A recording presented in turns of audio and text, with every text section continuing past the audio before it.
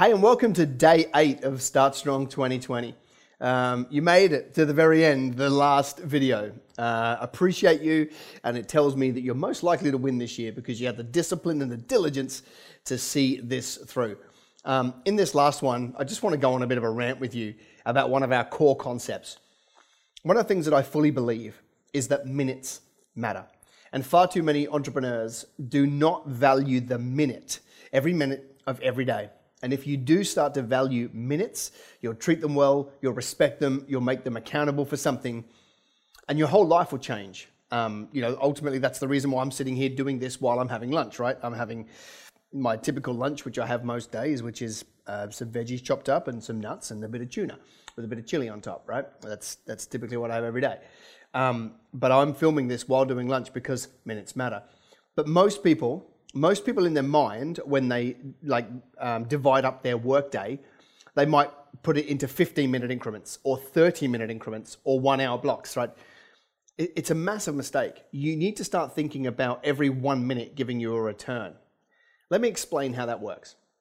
When you get an SMS to say that your midday appointment is running 5 minutes late, most people will do nothing with that time. When you get a thing to say, listen, I'm running 30 minutes late for a call, most people will go and have lunch or drive down the road and get a newspaper and some milk for the coffee machine or watch, dumb cat videos on YouTube. That's not making minutes matter. What that is just some sort of pure procrastination play. When somebody understands minutes matter and they want to be accountable and they want to build a great business, when somebody says, I'm 5 minutes late for a meeting, they immediately think, what can I do? Raise an invoice, chase a debtor, tweak an AdWords ad.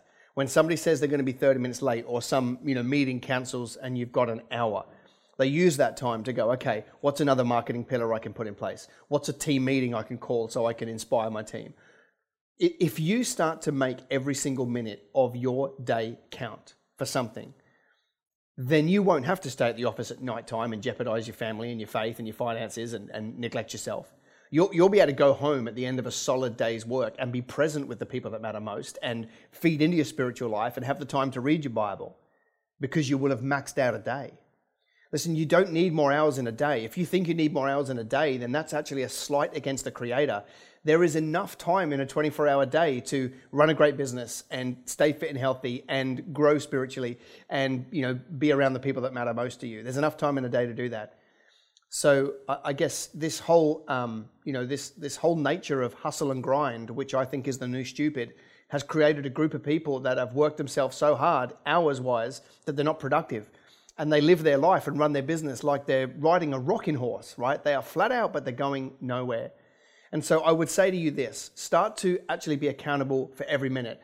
And when you've got a spare 3 minutes, open up, have a meeting with someone, make a call to someone, actually make it count. Then you'll be able to get to the end of a day and you'll have actually done enough in a day to move your business forward that day and you can go home and be present with those people, okay? Minutes matter. You cannot afford to be wasting that precious time during the day. We get one life. We get, on average, 4,000 weeks. That's all we get in life is 4,000 weeks. Some of you are doing the maths now, going, how many have I already used? The truth of the matter is time is really precious. Make every minute matter. You'll build a phenomenal business if you do that. And have a much greater impact. So that's why I'm going to keep this video short so you can get straight back to work. Scripture of the day, the last one of my favorite scriptures of all times, is from James. Now, James would know a fair bit about scripture and the kingdom of God because he was the brother of Jesus. So he's seen a fair bit over his life. And he talks about, and you would know this, faith without works is dead. And so we're looking here at James 2:14, and it says, what does it profit, my brethren, if someone says he has faith but he has not works? Can faith save him? If a brother or sister is naked and destitute of daily food, and one of you says to him, depart in peace, be warmed and filled, but you do not give them the things that are needed for the body, what does it profit? And it goes on to say, thus also this kind of faith by itself that does not have works is dead. There are many people getting around the kingdom of God right now with a dead faith. They have faith, but it's dead. And the reason why it's dead is because they have no good works. Listen, I do these videos. I'm talking to kingdom business people all day. I'm trying to rally a troops of 10,000 entrepreneurs so that we can do good works and use business as a tool for good and use business to advance the kingdom. use business to raise money, to fund projects. At the end of the day, if this does not have an outworking, if this does not have works, then all of this is going to get burned up and it's all pointless. You and I have an obligation to build our businesses, to be profitable, to make more money than we need so that we can have some for ourselves, but distribute the rest according to what God's saying to us. We also have an obligation to build our business so that we can have impact and influence in the community that God has us in. Can you imagine if there were 10,000 entrepreneurs in Australia and beyond who were using their businesses in such a way? We would actually start to shape communities and shape the dialogue and shape the narrative of what's taking place. And we could actually bring Christ back to the center of our communities through business. And so that's the name of all of this, right? And so I want to thank you for listening to my ramblings each morning. Appreciate it.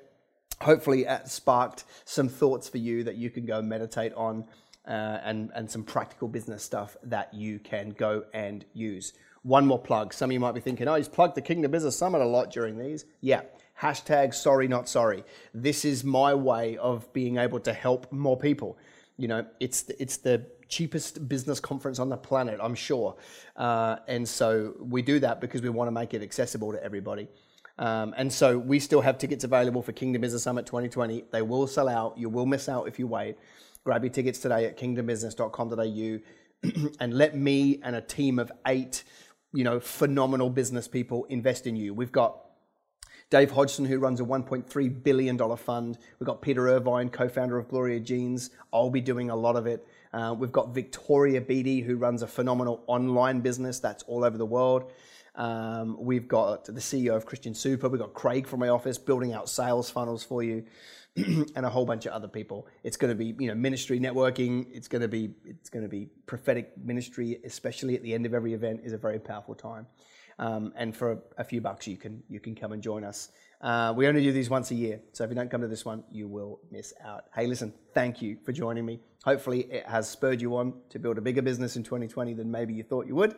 And if that's the case, I'm really happy. All right, I'm going to get back to my lunch. Bless you, and I'll see you soon.